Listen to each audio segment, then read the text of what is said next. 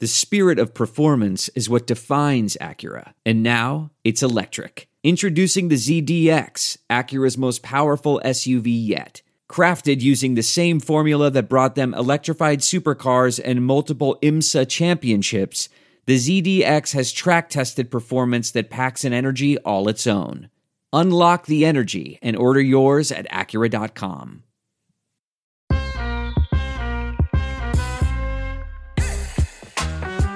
Hello and welcome to Baseball Barbacast, the only baseball podcast in the world hosting a Yankees-Guardians ALDS watch party with Aroldis Chapman in Miami. All the infected tattoo chat you could ever dream of. I'm Jake Mintz, and that is Jordan Schusterman. Jordan, how is your veritable moat of pus this morning? What a niche party and joke and everything. But yes, if you read our good friend Lizzie Adler's story, Aroldis Chapman is Jay chillin' in Miami and will not be a member of the Yankees postseason roster. But you know who will be a member? Yeah, maybe he's on the Marlins postseason roster. Oh, that's great. They could use the bullpen help. Jake, it is a pleasure to join you. Of course, as always, we are very excited for the next round of the postseason. If you're listening to this and you're thinking, "Wow, why aren't they talking about everything that happened in the wild card round?" Oh, we already did that. There's a podcast on this same feed that you can listen to with all of the reviewing you could ever hope for of our 4 wild card series. In this episode, we are going to look ahead to the divisional round and focus on what will happen and not what has happened. So we have 4 very exciting matchups to get to. The way we're going to do this is we are once like we did for our wild card series preview. We're going to tell you who's on these teams. That's important, right? That'd be a good thing to know before you turn on the television. And then since these matchups do kind of give a real underdog David versus Goliath energy in a lot of senses, we're going to tell you how does this upset happen? How could we possibly imagine these upsets taking place? And yeah, I'm excited to talk about it. So anything else before we dive into our first matchup, sir? Yeah, I'm just thinking about Goliath this morning. Is there a Goliath redemption story? How bad was Goliath? Was he just a tall guy at war? Right. It really was a size thing, right? It was a size issue. This was not, I don't think it was like a payroll. I don't think Goliath was, we're going to talk about the Yankees and the Guardians. I don't think it was a payroll situation, right? I think it was pure size and strength, but tell me more. So yeah, I got my Wikipedia page up. According to the Dead Sea Scrolls, he's listed as 4 cubits and a span, which is neither metric nor... Is that taller than Victor Wembanyama? That's how I measure all of my great athletes now. Goliath was 4 cubits and a span, which translates to 6'9", but another text has him listed at 6 cubits and a span. 6 and a span, that's 9'9".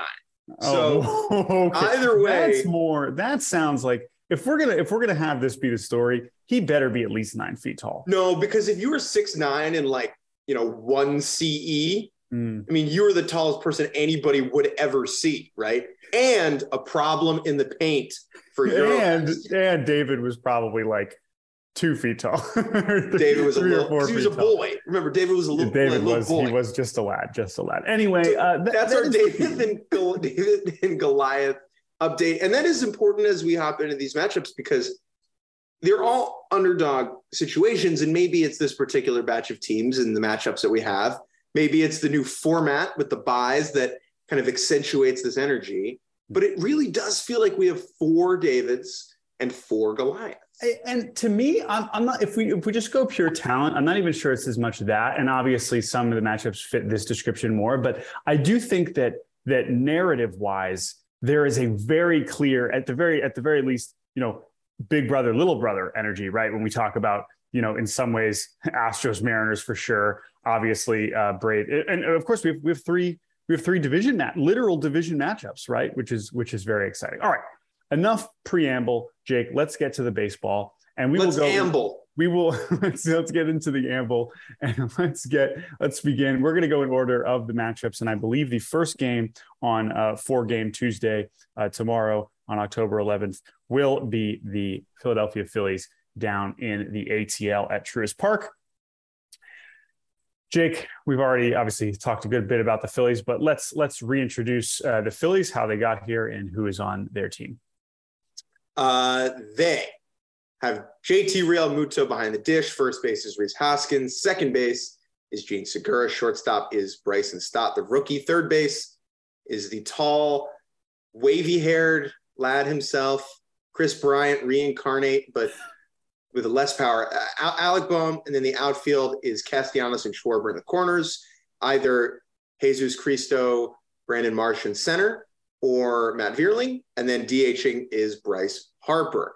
This team went into St. Louis and said, fuck your arch, and took the first two games, easy peasy, lemon squeezy, maybe not that easy, over the Cardinals to stomp in to the next round. Now, none of these pitching matchups are official as of right now. Very likely that game one will be Max Fried against Ranger Suarez, the Braves number 1 against the Phillies number 3.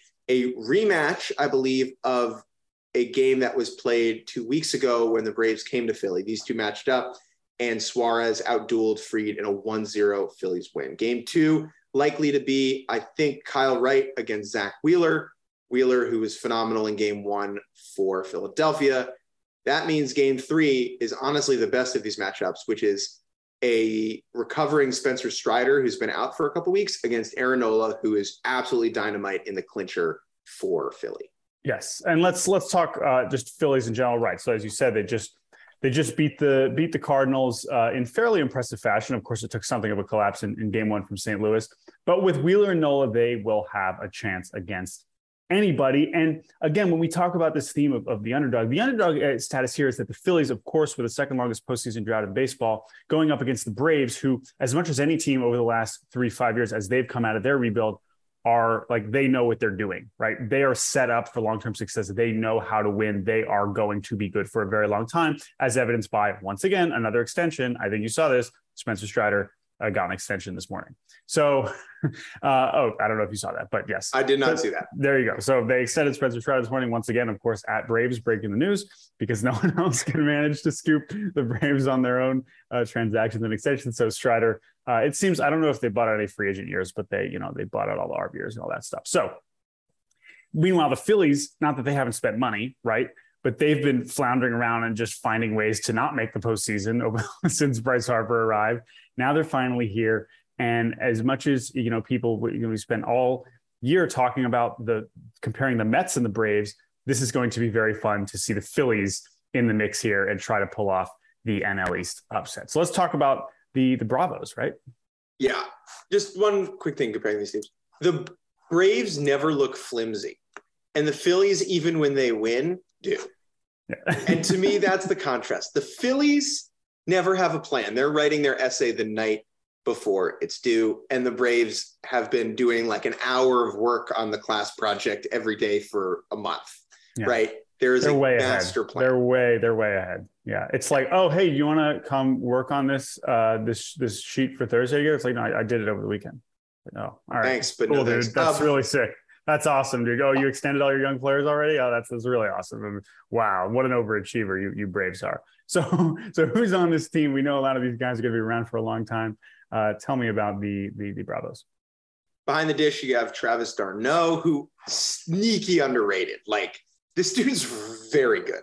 First base, Matt Olson, the trade and extension guy from over the offseason from Oakland.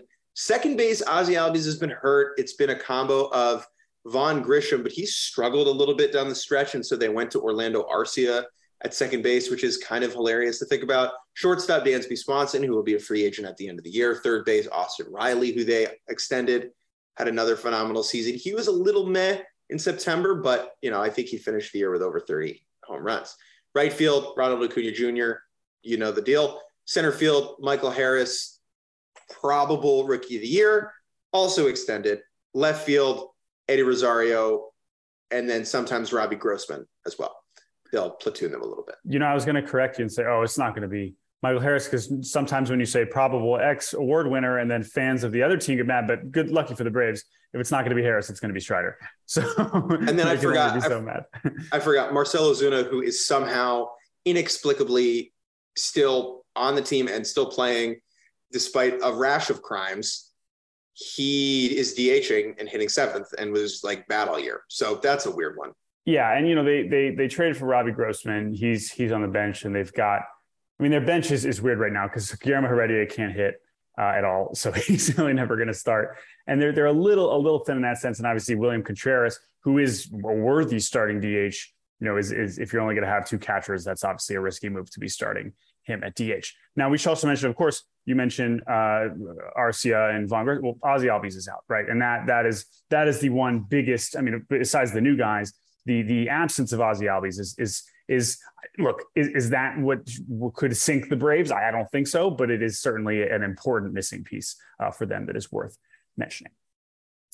Now, the Braves, let's sit on Michael Harris for a little bit here, okay? Let's talk about Michael Harris, because his season has been truly insane to watch. He is having a very similar season to Julio Rodriguez, although because he is not single-handedly carrying the squad in a lot of senses and changing the culture, he has just kind of easily flowed into it and joined it. It's just been like, oh yeah, of course, Michael Harris on the Braves. He's from Atlanta. He's really good. Okay, we're just adding him to the pile of great Braves players. Let's not lose sight of how amazing he is. The fact that he is 21, he's even younger than Julio. He's younger than Wander Franco. He's young. He is an incredible talent. And does he go up there with every intention to swing the bat no matter what pitch is thrown at him? Yes. That both makes him very entertaining and even more impressive in terms of the numbers he's put up, because he does not walk at all. And he is just going up there. He made a swing change once he got to the big leagues that unlocked his power. He's one of the most exciting players in the whole postseason. And I just want to make sure people understand how amazing he is before we start the postseason. Adam Duvall was this team's center fielder to start the year. He, I think, messed up his wrist and was out for the year at some point in June or July. And there were people being like, oh no, like, what are the Braves going to do? Like, they don't have a center fielder. I guess they're going to have to call up that unproven youngster from AAA. And then he was a 4.5 win player. It's AAA. I don't absurd. even think wasn't he in AA? He's barely played in the minors. He was, let's see. Yeah, no, he was in AA. He is yet to make his AAA debut. Whoa. So sorry to the good people of Gwinnett who did not get to experience the Michael Harris experience. But man, yeah, 19 homers. He almost went 2020. It's a ridiculous season. 515 slug with essentially no walks is really, really impressive. This team is both incredibly similar to last year's World Championship squad and in some ways very different. Obviously, Freddie Freeman is gone, replaced with Matt Olson. Go compare their numbers. And Freddie Freeman was way better. I thought Olson would fill that void in year one. He certainly did not after struggling down the stretch. Didn't matter. They won 102 games anyway. Besides Olson, the only other new face, besides Olson and Harris, the only other new face is really Spencer Strider, who is the other candidate for Rookie of the Year. Rookie pitcher, just outlandishly good fastball, mustache, tight pants. You've probably seen it on the internet. He did miss some time down the stretch. He should be ready to go for game 3. He would have missed a wild card round had the Braves been in it. He's the only new other face to know. Now, yeah? I was going to say there's one other big new face to know. And it may be a good transition into our how do the Phillies make this upset. And that's Kenley Jansen. Let's talk about Kenley Jansen, who is now on the Braves. And the Braves bullpen, of course, last year in their postseason run, known as the night shift. But who were we talking about? We were talking about AJ Minter. We were talking about Will Smith. We were talking about Tyler Matzik, right? Those were really the guys we were talking about. Matzik has worked his way back into the mix somewhat, but he certainly doesn't seem to be the same guy. Minter is the one who has been every bit as good, if not better, than last season, and Will Smith is on the Astros. The guy we have to point out here is how unbelievable Raisel Iglesias has been since they acquired him from the Angels. I did not realize how good his numbers had been since he'd been with the Braves, but a .34 ERA. He's allowed 1 earned run in 28 appearances with 30 strikeouts and just 5 walks. So if Jansen falters, like Jansen's the de facto closer, Braves are old school, of course Jansen's going to get the 9, right? Like that's just how this is going to work unless it totally goes AWOL. But they do have some other guys. They do have some other guys that they can get out. So I guess my question for this as sort of an X factor, can the Phillies pull this upset? Is this Braves bullpen better or worse than it was last year? What do you think? I think it's better, but I'm not sure they can pitch better than they did last October. Right, that's a good way to put it. Yeah. They pitched so far out of their skis that doing that again, Kenley's probably due for a stinker at some point in the postseason. That usually does happen. How do the Phillies pull the upset? For me, though, Jordan, they take game 2 in Atlanta. You have to take game 2. I like Ranger Suarez. I don't think you're touching Max Fried at home in that first game. The Phillies have really struggled against him all year. I don't like their chances in that one. Game 2, though, Wheeler against Wright, that's the one that you got to try and steal. You take game 3 with Nola, and then you just hope and cross your fingers that you just sneak one of the other two out. You figure it out from there. Look, it's just a 5-game series. You only have to win 3, not 4. But this is the problem, right? Is like, I don't think they could bring Wheeler back for game 5, especially because he is coming back from an injury. No. So like, this is the thing about the first round series, wildcard series, right? The Braves will get to use Fried probably twice if it goes 5. If they need to. Mm-hmm. If they need to. Whereas the Phillies can only use Wheeler and Nola each once. And that's huge, right? That's a big, big deal. Not to throw dirt on Ranger Suarez's name, but that is a significant part of the story. Jordan, player we're each watching, who's a guy in the series you are excited to tune in for? Not a hot take, but it's Acuna. Because this is the guy that we did not get to watch on this Braves team last year. And it's taken him a while. He did not have a great middle of the season. Now, the numbers were always fine because he's one of the most, probably 5 talented players in the world. But we started to have some Ronald moments in September.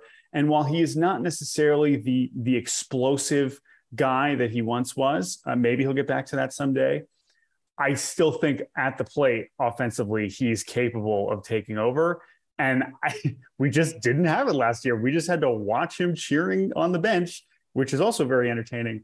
But I'm super excited to watch him in full form because you can only imagine how much he's been looking forward to being a part of this team in October. You know my affinity for Alec Boehm, Jordan. Number 3 overall pick by the Phillies, tall third baseman. And he was kind of screwed around with by Joe Girardi before Girardi got the heave-ho. And Boehm was good during the regular season. Not great. He struggles sometimes at third base. Those 2 games in St. Louis, he looked like he was having so much fun. Like the dude was enjoying his baseball. He was making great plays at third, putting bat on ball. And I just think he has another level that he could ascend to offensively if he taps into some power. Will we see that in this postseason? That a swing change? I'm not totally sure.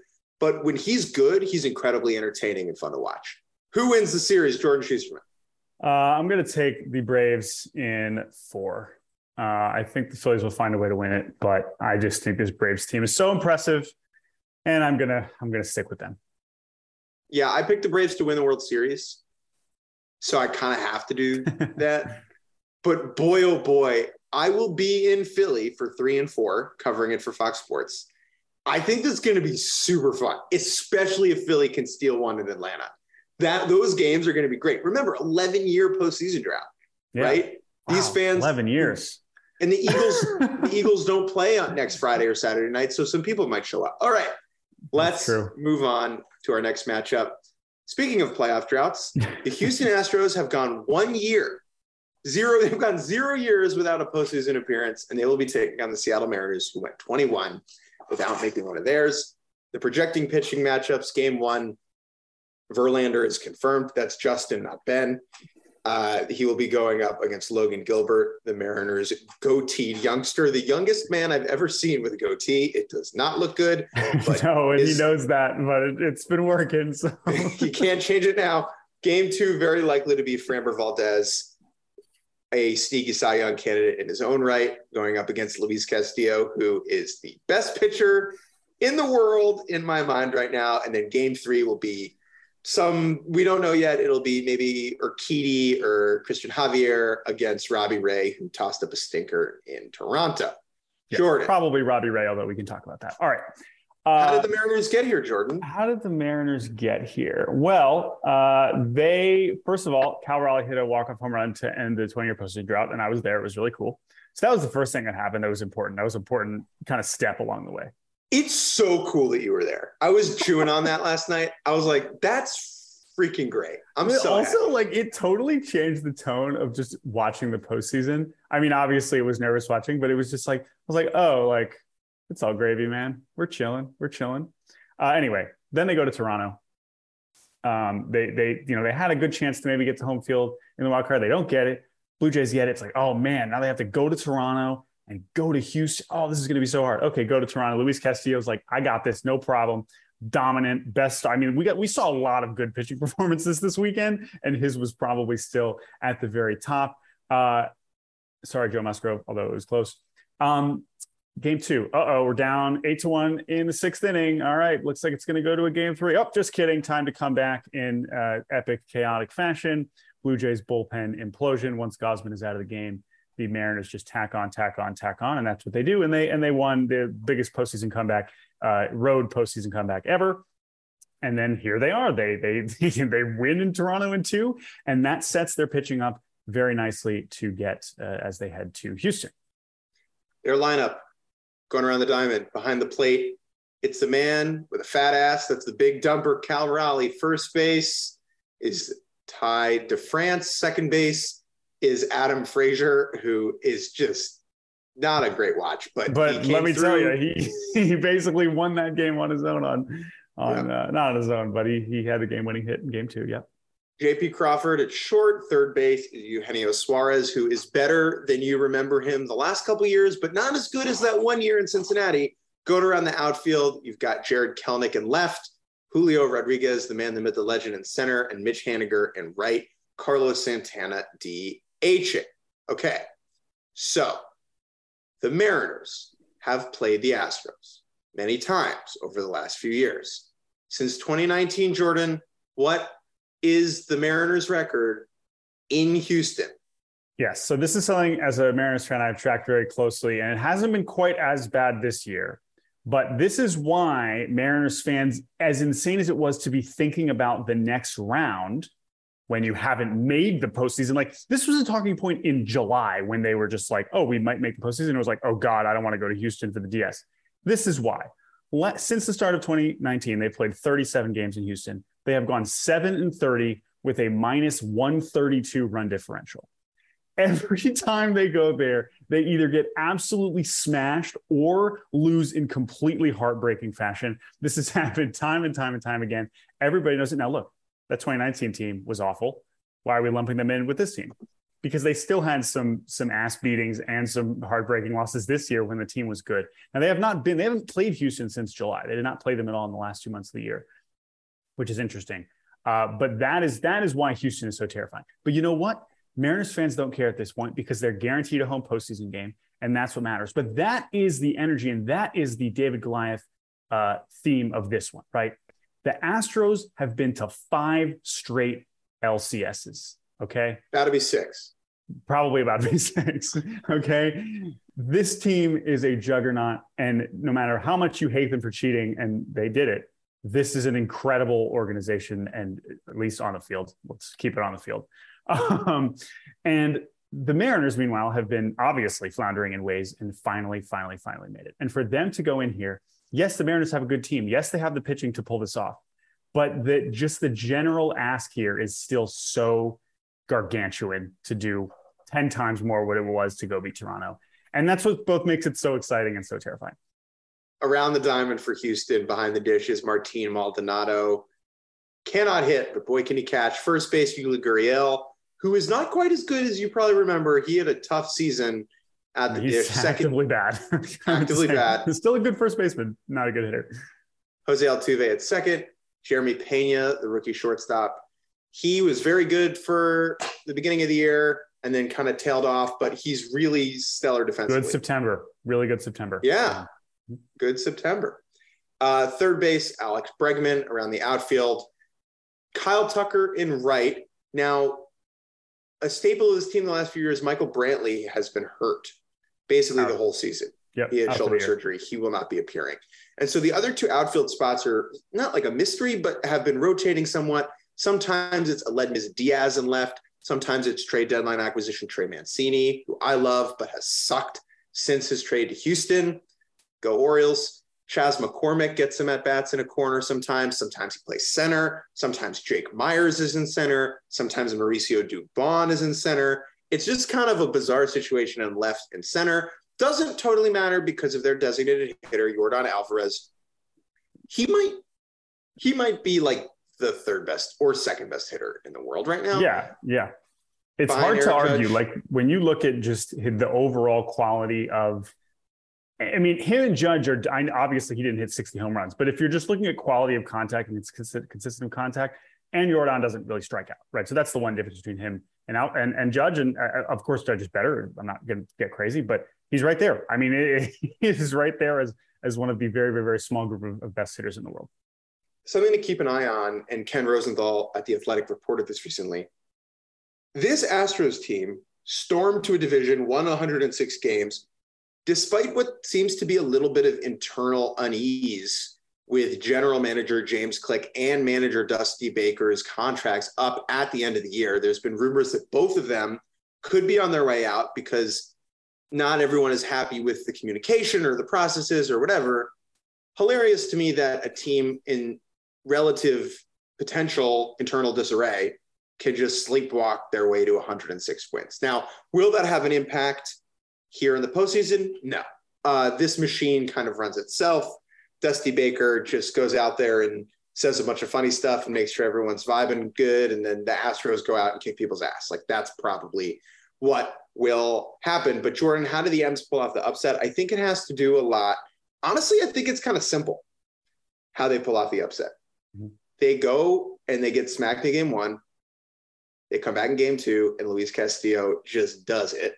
Throws 7 innings and take the momentum back home to Seattle. And then you just sprinkle the magic in Seattle and you don't let this, if the series gets back to Houston for game 5, like, right. I generally agree with that. I think I do like Castillo in game 2 more than game 1. Now, obviously you can't go game 1, you just pitch on Friday, but I feel like that as a pivot point, whether they win game 1 somehow or lose, like that is exactly who you want on the mound, either up 1-0 or down 1-0, And so I agree, right? The pitching is going to have to show up. I think that like they beat the Blue Jays without Julio doing that much. In the first game, he got hit by a couple pitches and I think had a walk and scored a couple runs. And in the second game, he didn't do any, he hit some balls very hard, but he didn't have any hits. He was intentionally walked late in the game anyway, just because that's who he is. But Julio, again, has yet to really have his postseason moment yet. Whatever, it's just been 2 games. But they can look, obviously, hitters-wise, we talk about the comparison with them in the Astros in terms of getting hits. They're not there. They can hit a timely homer as well as anybody else, especially in Houston, right? That is a ballpark where a lot of guys on this roster can sneak a homer over the left field fence. Whether it's Suarez just popping one up to left field and then going over the fence. This team can do that. Right. And so that is where it's going to have to show up. But the bullpen is going to have to show up. Obviously, Sewell's going to have to pitch much better as well. But look, man, there's no version of this that isn't going to be extremely challenging. So who's the one player you're watching most closely, or was there something else you were going to say? No, Framber Valdez is the guy for me. If the way Seattle steals a game in Houston is Castillo dominating, that's kind of glossing over Framber Valdez, who and Framber's my favorite Astro. I mean, he has been since his debut in 19. Like I love this dude so much, and again, great. He's the unproblematic Astro, right? It's really that simple. Yeah. This dude is a joy to watch. 201 innings this season, the leader in frames in the American League, a 2.82 ERA. Leader in from. The leader in Froms. Now he maybe doesn't strike out guys at the same rate as some of the other frontline guys. He still has almost a K an inning, but for him, it's all about the GBs, the ground balls, the Great Britons. That's how he gets his outs. Framber last year, Framber this year, the 2 highest ground ball rates of any pitcher in the last 20 seasons. Minimum. I threw it on the ground. He threw it on the ground over and over and over. All right, my dad is not a phone dub. My guy to watch in this series, obviously, I'm the Mariners fan, so I'm not going to mention them. It's Aledmys Diaz. Now, Jake, there are players when we are fans of teams, especially in division. There's always guys where you say that guy just kicks our ass. This guy's incredible. And I would say 80% of the time it's just anecdotal, and you pull up the splits And it's like, sorry, our brains are diseased with being stupid fans, and we're just salty that one of their not best players just had a big hit, right? It's really that simple, right? That's normally what it is. However, in the case of Aledmys Diaz, the numbers do not lie here, okay? In his career against the Mariners, Aledmys Diaz, 147 plate appearances, which is the second most in his career, is hitting 349, 429, 682. This man is look at his regular season line this year, just in general. Like he's a solid player, but he's an OPS plus of like 95 or something. He's been fine against the Mariners. An 11-11 OPS in his career, 700 slug. This year in particular, he has a 1255 OPS against the Mariners. Horrifying. He's horrifying. I don't know what it is about it. I don't know why he is this good against them. But when you compare it to the rest of his career, it is truly stark and wild. And obviously I'm more scared of Yordan Alvarez and Jose Altuve, but truly when he comes up to the plate in a big spot, I will be shivering under the blankets.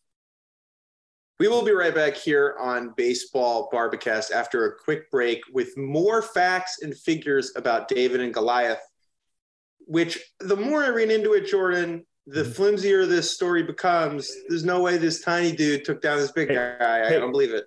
Hey, quickly, picks. Astros. Oh, Mariners. Sorry, picks. Astros in 3. I'll say Astros in 5.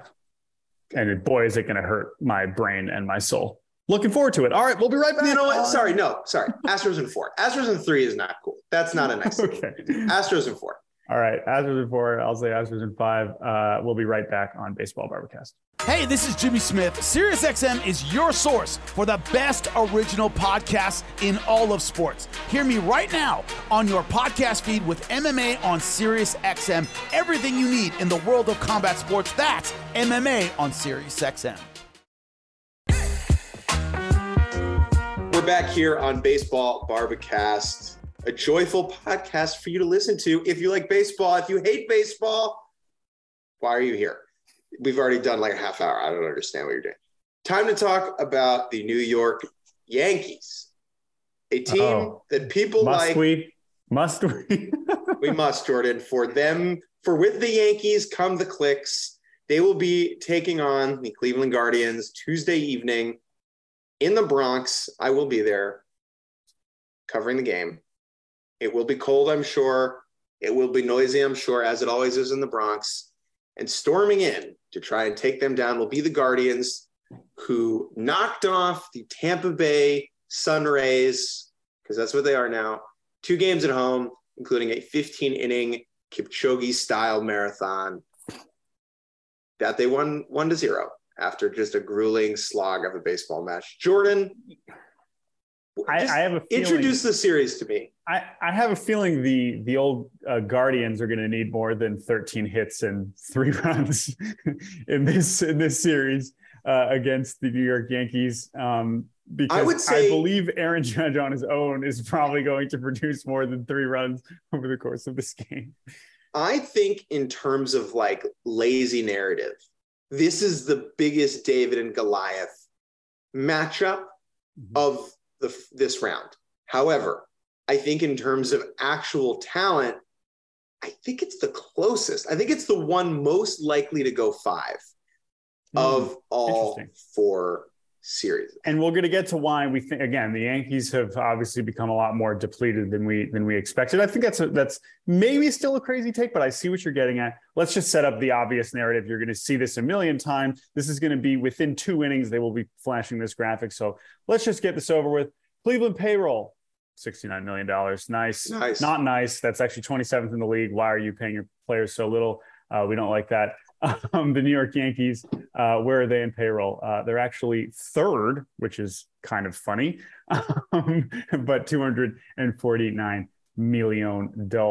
And so they're just going to show that 100 times over the course of the series. But again, forget the paychecks, forget the salaries, forget the AAVs. Let's talk about the goddamn baseball players, because you don't play these games on paper. You got to play them between the lines, Jake. You don't play them at the bank All right. It's not about the cash you spend. It's about the blood, sweat, and tears you leave out there with your brothers, Jordan Demon. Jake Mintz, the Cleveland Guardians. I'll give you, let's go around the horn here about the players on this baseball squad. Behind the dish, it's Austin Hedges and a lot of Luke Maile. You will see Luke Maile play in this series. Austin Hedges. We've seen a lot of shirtless Austin Hedges the last couple of weeks, but he seems like a grand old time. First base, Josh Naylor. If he has a moment, that is going to be something. Second base, Andres Jimenez. I bat sixth, but my WRC plus is over 140. At shortstop, it is Ahmed Rosario. At third base, it is one of the best baseball players on earth, Jose Ramirez. I love him very much. In right field is the man that sent him here, Oscar Gonzalez, and his SpongeBob SquarePants walk-up song, which he will not be hearing. I can hear you. Which I don't think we'll be hearing that in Yankee Stadium, although what a scene that would be. In center field, it is Mr. I Have No Home Runs, the champion of Why Haven't You Homered Yet, Miles Straw. Plays a good center field, though. In left field, third place Rookie of the Year, guarantee, Stephen Kwan. Maybe second. We'll find out.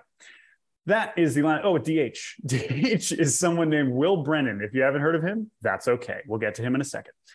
That is the Cleveland Guardians. Of course, as we mentioned, they got here by a pitching masterclass and Rays offensive ineptitude in epic fashion. But they did it, and they're here, and now they go to New York.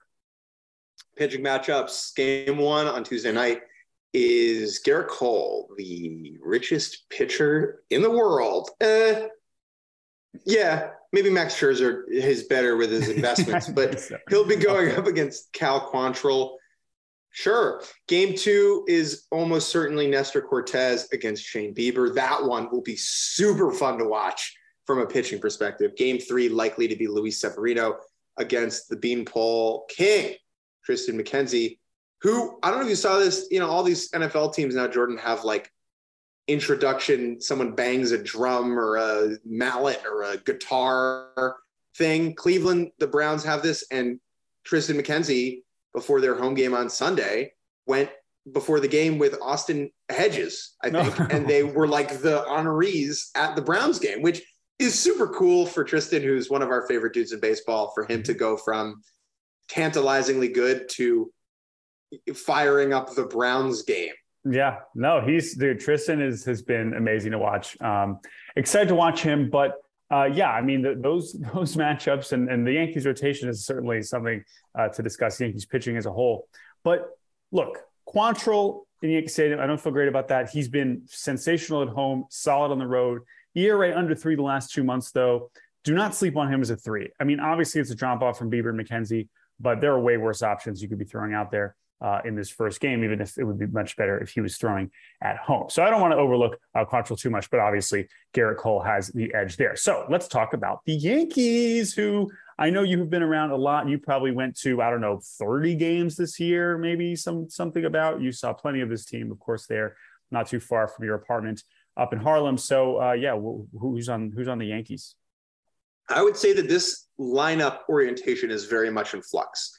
Sure. Compared to a lot of teams. And that has to do with some guys being really good at the end of the year, some players being really bad at the end of the year, and Matt Carpenter, which is hilarious. So behind the dish, it's mostly Jose Trevino, although Higashioka will catch at least 1 or 2 of these games this series. Anthony Rizzo at first base, Gleyber Torres at second base, Isaiah Kiner-Falefa at short. I don't think those will change too much. As much as Yankees fans are crying for Peraza to already start over IKF, I would be very surprised if that happens, at least to start. Josh Donaldson at third. He was not good for large stretches of the season. He is, just a reminder, I would say the most disliked player in baseball internally. He is like on that list, just so you can really root hard against him. In case you needed a reason to root against the Yankees, here's another one. There you go. I would say LeMahieu could see some time at third as well. There's a chance Oswaldo Cabrera sees some time at third base. That's a spot that could definitely move around a bit. Outfield, what can you count on? Very little. Harrison Bader probably going to spend his time in center field. This guy, Aharon Yuj, will be in right. Left will be some Oswaldo Cabrera. You might see maybe Giancarlo Stanton spent some time out there. Marwin? Hicks. See, this is a great example. You've not been around the Yankees. Hicks is cooked. That man is cooked. Oh, I know he is. I just keep tuning in and there he is playing. So I just am reacting to what I've been seeing. Now, Stanton hasn't played too much outfield as of late, but if they want to get Carpenter into the lineup, he got hurt, and I think he is supposed to be back on the roster. They have to DH him because he certainly can't play third base, and Rizzo's going to be at first base. So I'm not sure what they're going to do. The outfield of Stanton, Bader, Judge is hilarious just from a visual perspective. But that's the Yankees. Just very odd and bizarre, and you've probably heard about them, whether you want to or not, because that's how this world kind of works. Now, the big your Andrew Benintendi is the other name to mention, right? Who it doesn't seem like he's going to be back for this round, but that's the other hole in left. That's kind of what we're talking about. Is he had obviously, that's why they acquired him. He was supposed to be the left fielder, and he's not there. So even though Bader's back from his injury, left field is still a bit of a mystery. Right. Now, hole in this team is the bullpen. Let's get into it right now. Here's the injured list of Yankees relievers. Zach Britton came back from Tommy John, had one outing. I think he faced two batters, shoulder fatigue, done for the year. Chad Green, Tommy John in May. Michael King, I believe also Tommy John in July. Ron Marinaccio was really, really good this year. He had a stress reaction in his shin when he was covering an Aroldis Chapman poopy outing. He's out for this series, might come back next series. Wandy Peralta, currently on the IL. He might be available. He has something called thoracic spine tightness. That's never good. Those are five big names not available in the bullpen, and a sixth big name not available in the bullpen is Aroldis Chapman, the flame-throwing hurler himself. You probably know this by now, did not show up to a mandatory workout before the ALDS, and he will not be on the roster. He is in Miami. It is a no-show situation. If you want a full rundown of that situation, check out Lindsay Adler's article at The Athletic. It kind of explains how over the course of the year, Chapman was just fading out of the picture over time once he lost the closer role.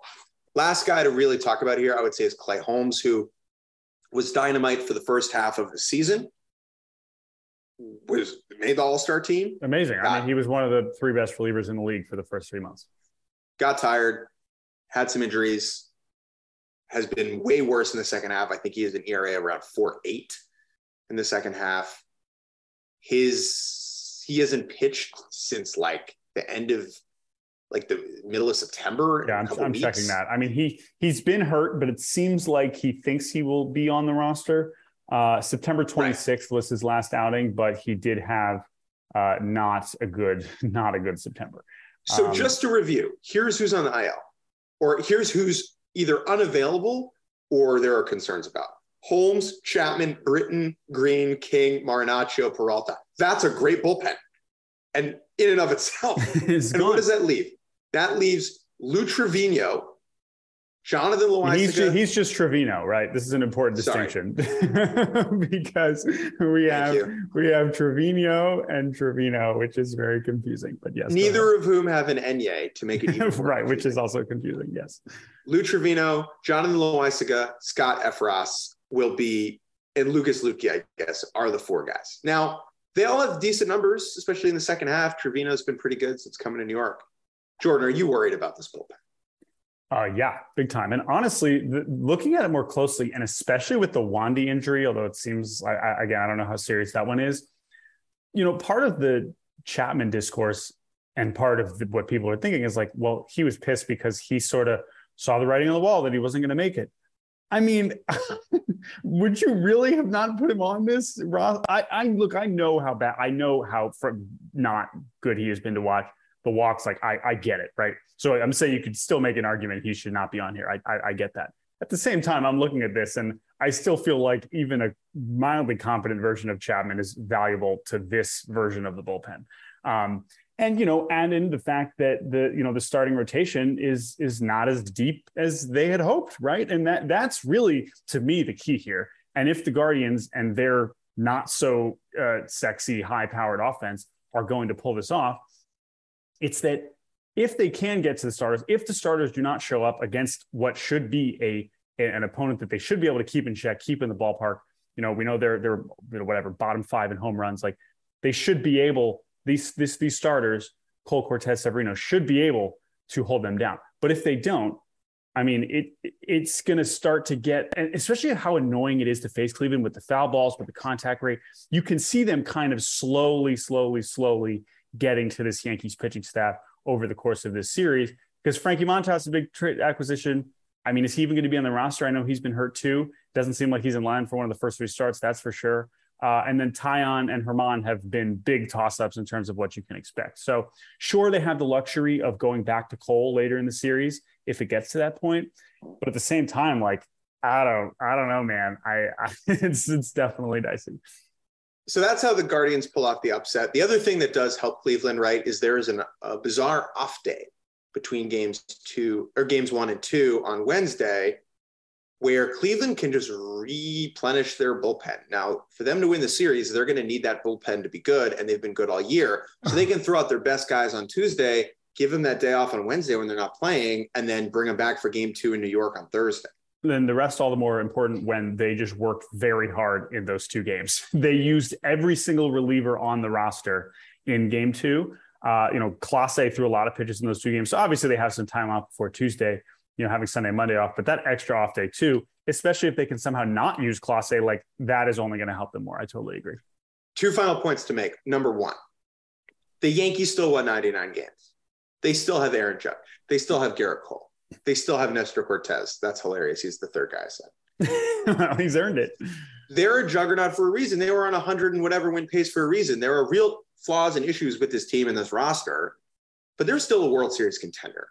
And I know we just spent 5 minutes being like, but the Yankees are the favorite for a reason. They should be considered that.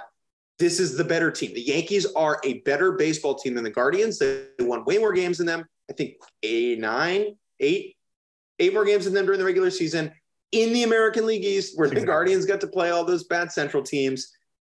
Yankees fans should still feel good going into this series. How do the Guardians pull off the upset? The pitchers throw really well. They eke a couple runs across. The Yankees bullpen gives up a game. McKenzie and Bieber are great. And Stephen Kwan hits 5 home runs. That's the other point. You don't count on that. Although if he is going to hit one out, it will probably happen in New York and not Cleveland. The last time the Guardians came to New York was the trash on the field game. Where yes, I just remembered that. How long ago? Wasn't that when? That was like the second or third week of the season. It was all the way back in April. Okay. Yeah. You probably remember Miles Straw like climbed the fence to like yell at a fan, and then the Yankees walked it off, and everyone was throwing trash at Stephen Kwan. I heard there might have been a little Richism going on, some things that weren't very nice being hurled at Stephen Kwan. What a surprise in the outfield fan situation there. And that's maybe what threw Straw over the edge. These teams do not like each other. That is very clear. I would say that Cleveland does not like New York, maybe a little bit. I don't know if New York thinks about Cleveland in the same way. Yeah, but it's a good point. I forgot about that. That was April 25th, I believe. So I have this image in my head, and it will really stick in it if the Guardians could pull this off, of after that whole shit show happened, them walking back to the dugout, like in a line from the outfield, and they had lost. And it was like, okay, but this team has something here. There's some chemistry here. There are a bunch of young guys who play together and play for each other. Now that might not matter if they don't score a run, but this team has some spunk. It has an edge. And I think they have what it takes to go into Yankee Stadium and still one of those games. Jordan picks. I am going to go. Did we both pick Cleveland for our Fox picks? I think you did. I'm going to go Yankees in 5 here. And it's, I just think if they can get it back to Cole, I feel pretty good about it. But it wouldn't be the most shocking upset in the world. Cleveland of 4. Thanks for playing. Damn. All right, great. Let's move on to our final series. Oh boy, this is a fun one.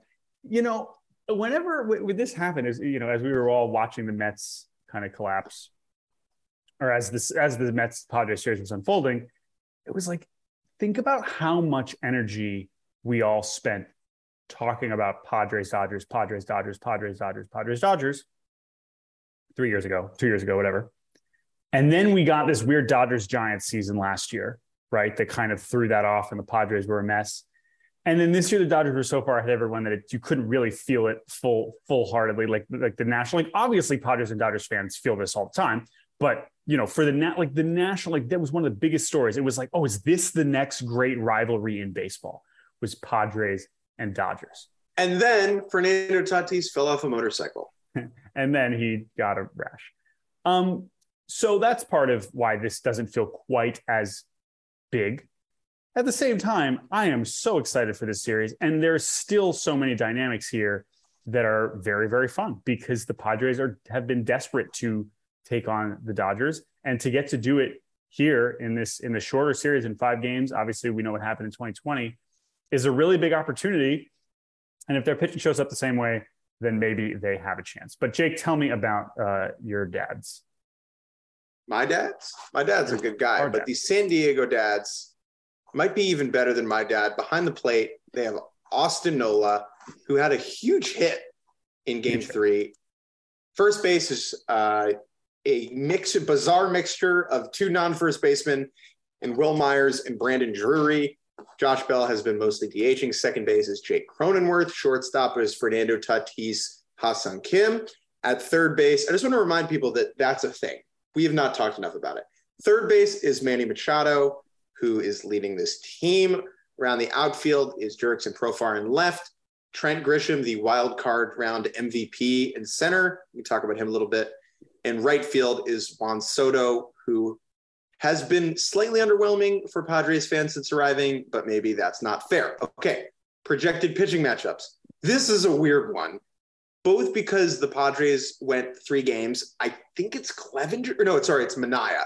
It'll be Manaea, I think, in Game 1 against the Dodgers, going up against Clayton Kershaw. Well, here's the other thing.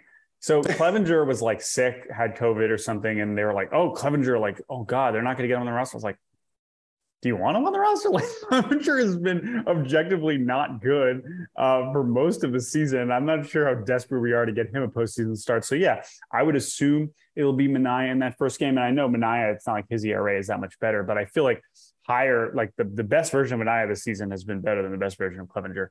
Maybe that's a bad take. Maybe Padres fans can correct me on that one. But either way, I assume it'll be one of those in the first 2 games. And yeah, I mean, for the Dodgers, again, the team that won 111 games, I think it'll be Kershaw, right? Is that a safe assumption? That would be my guess. Now, big storyline for the Dodgers. Could be Urias. If it's not Kershaw, I assume it'll be Urias. Yes, that is true. So yeah, that'll be freaking weird.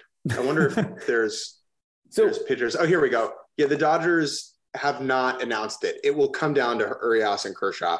Whichever one doesn't start Game 1 will almost certainly start Game 2. Now is also a good time to go through the Dodgers' obscene lineup. Will Smith behind the plate, Freddie Freeman at first base, second base, Gavin Lux, shortstop, Trey Turner, third base, Max Muncy or Justin Turner, or Muncy DHing sometimes. Around the outfield, Mookie Betts, Chris Taylor, Cody Bellinger.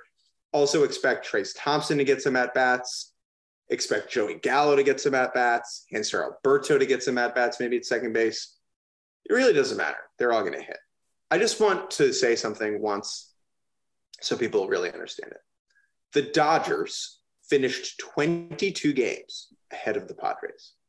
The gap between the Dodgers and the Padres was larger than the Padres and the Rockies. Okay? Say that one more time. The gap between the Dodgers and the Padres was bigger than the Padres and the Rockies. That is what the Padres are going up against. Can they pull off the magic in a 5-game set? Yes. But the Dodgers, this team, a team that in some spots underperformed, but did so on the way to 111 wins, they are going to be incredibly tough to beat. Now, when we say underperformed, Jordan, what are we referring to? We're referring to Max Muncy being a pretty bad hitter for the first half of the year. We're talking about Chris Taylor significantly underperforming all season. Cody Bellinger is just bad now and has been for about 2 seasons after he won the MVP. We're talking about, this is maybe not underperforming, but Walker Buehler missed the second half of the season. Craig Kimbrell, their closer, was just bad and isn't closing anymore. There were a lot of things that went wrong with the 2022 Dodgers, and it didn't freaking matter. Plus 334 run differential, which, if you care about Pythagorean records, says that they actually should have won 116 games. And I mean, it is crazy. Now, again, whatever. Freeman, Turner, Mookie is just so overwhelmingly good, and such. It's not just that like that kind of star power just doesn't turn off, because they're all such good hitters that like they are all such a pain in the ass to pitch to. And this is the other thing that I think makes the Dodgers so impossible to deal with, on top of just like, when you look at the raw numbers, it's like, oh, well, Muncy's OPS plus is 96. Pitching to Max Muncy is such a chore. Pitching to Will Smith, these guys do not chase ever. That's the thing. When you have to deal with those guys on top of the dudes who are also all hitting 300, that's why that's why this is one of the best offenses we've ever seen. And even though we've gotten so used to it, we should not act like it is not what it is, which is one of the best offenses we've ever seen. All right. Wow. Yeah. I don't. God, how do they do this? So good. How do the Padres do this? So we just saw a great version of the Padres, right? We saw some Manny Machado moments. We saw Trent Grisham showing up. We saw Joe Musgrove, incredible. Darvish, incredible, right? It's not that they can't do it, right? It's not. I'm actually curious. Well, I'm curious what the season series split was. I'm going to check that. But what does this look like? What does the Padres upset look like here? I cannot envision Sean Manaea winning game 1. Can I just? This is a good way to put it. The Dodgers in division this year. Okay, they went 15-4 against the Giants. Remember last season? That was last season, okay? When it was, they had like the same number of runs and the same number of wins, whatever. They went 15-4 against the Giants this year. They went 11-8 against the Rockies. That was their worst record in division. 14-5 against the D-backs and 14-5 against the Padres. They went 14-5 against the Padres, right? And so it's just like, why am I supposed to expect that's suddenly going to change? I don't know. I don't know. Okay, what does it look like? It looks like Blake Snell figuring his stuff out. It looks like it's basically Darvish, Snell, and Musgrove are all the best versions of themselves, right? And the Dodgers starting pitching, turns out it was built on a bed of lies all along between Kershaw, and one of Kershaw and Urias has a bad outing. And then Tyler Anderson and Gonsolin just were fake news all along. Now, again, Juan Soto and Manny Machado just take over the series, right? The Padres have the star power to do this. The issue is, again, Anderson, Urias, Gonsolin, Kershaw, all of their ERAs are under 2.6, right? And so I think someone said that the Dodgers, I think, broke the record for the fewest runs allowed in an 162-game season as well. And we don't really talk about their pitching like that, but they are all not allowing runs. Maybe it happens. Maybe the Padres can make magic. This is the biggest David and Goliath one, just because of how Goliath the Dodgers are. Yeah, it had much more to do with them. And I mean, yeah, it's weird. Like you just said, like they set all kinds of pitching records. And yet I feel like I'm looking at the names and I'm not as scared as I have been in the past with the Dodgers. And that's probably just a stupid thing to say. And so sorry, I just said it on a podcast to a bunch of people listening. But like, and again, like that's when, if they sweep the series, I'll be like, well, yeah, yeah, duh. So I don't know, man. The Dodgers are so weird. And honestly, like I think you said, it's like, we really haven't watched that much of them. We really haven't, because they won the division 2 months ago. And it's just like, it's hard to really feel that compelled to watch when, like, yeah, they have fun players to watch, of course. But I don't know. It's just like when you know you're going to be watching them in October a lot, it's hard to feel like, oh, I better tune in. Yeah. I totally it's kind agree. of that simple. All right, Jordan, picks. Yeah, guy you're watching. Oh, guy watching. Ooh, man, you know what? I'm gonna go with Gavin Lux. Gavin Lux, who has, again, when you look at the numbers, you're like, oh, he's fine, right? But him being a slightly above average hitter is he a top five? Is he what he looked like he could have been? Was he a top five prospect? Maybe not, right? But if you're talking about a guy that, well, again, he's going to be hitting what, seventh, eighth, ninth, that's a pretty damn good player, especially when you compare to some of the guys they have at the bottom of the lineup. And if I go an extra, I love Ha-Seong Kim, and it has been amazing defender. And if he has any sort of offensive moment, which I'm not exactly counting on, he's very fun. And his play has, he's no one going to be Tatis Jr., but like there are other teams that could have been in way worse positions than the Padres have been with Ha-Seong Kim at shortstop, especially considering how good he is at defense. I am watching Manny Machado. He got the bag from San Diego. He has grown up a little bit over the course of the last decade since he threw a bat at the Oakland A's. And this is the moment. Tatis isn't there. It's Manny's freaking team.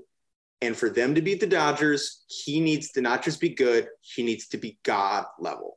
And I think he's capable of that if he doesn't swing and miss at too many sliders down and away. I hope he can do it. I think it would be super entertaining because the Dodgers fans hate him, right? They boo him whenever he's there.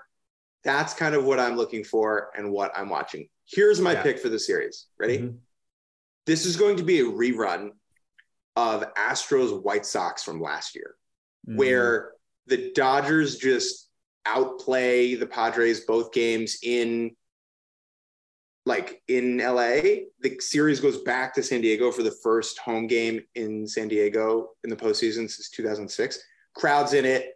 They just knock around Gonsolin or Heaney or Tyler Anderson or whatever, and they win that game 3.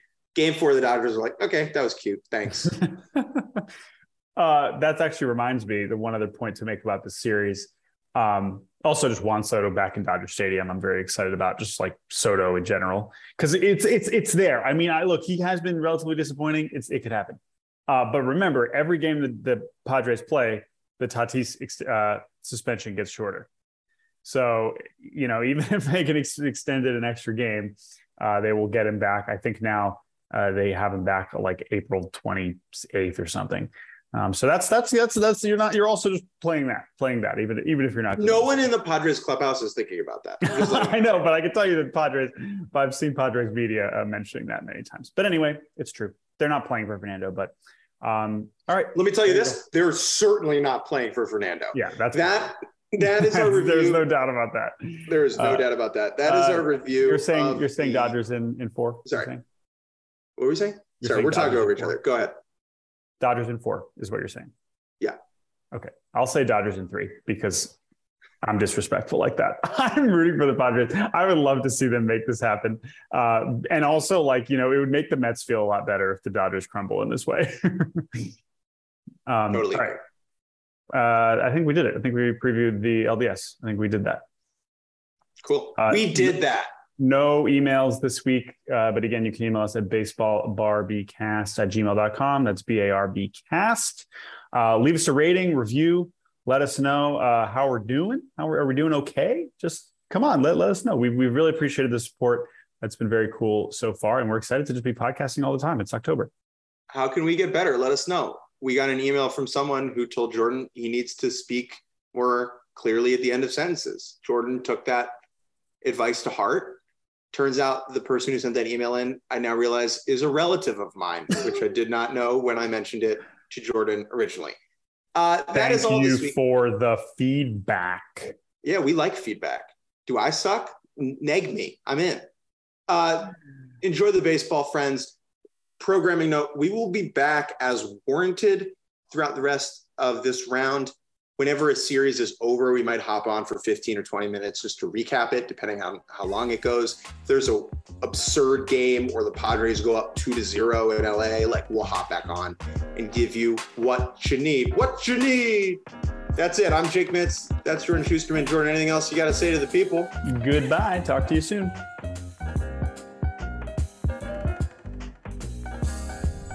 SiriusXM Podcasts.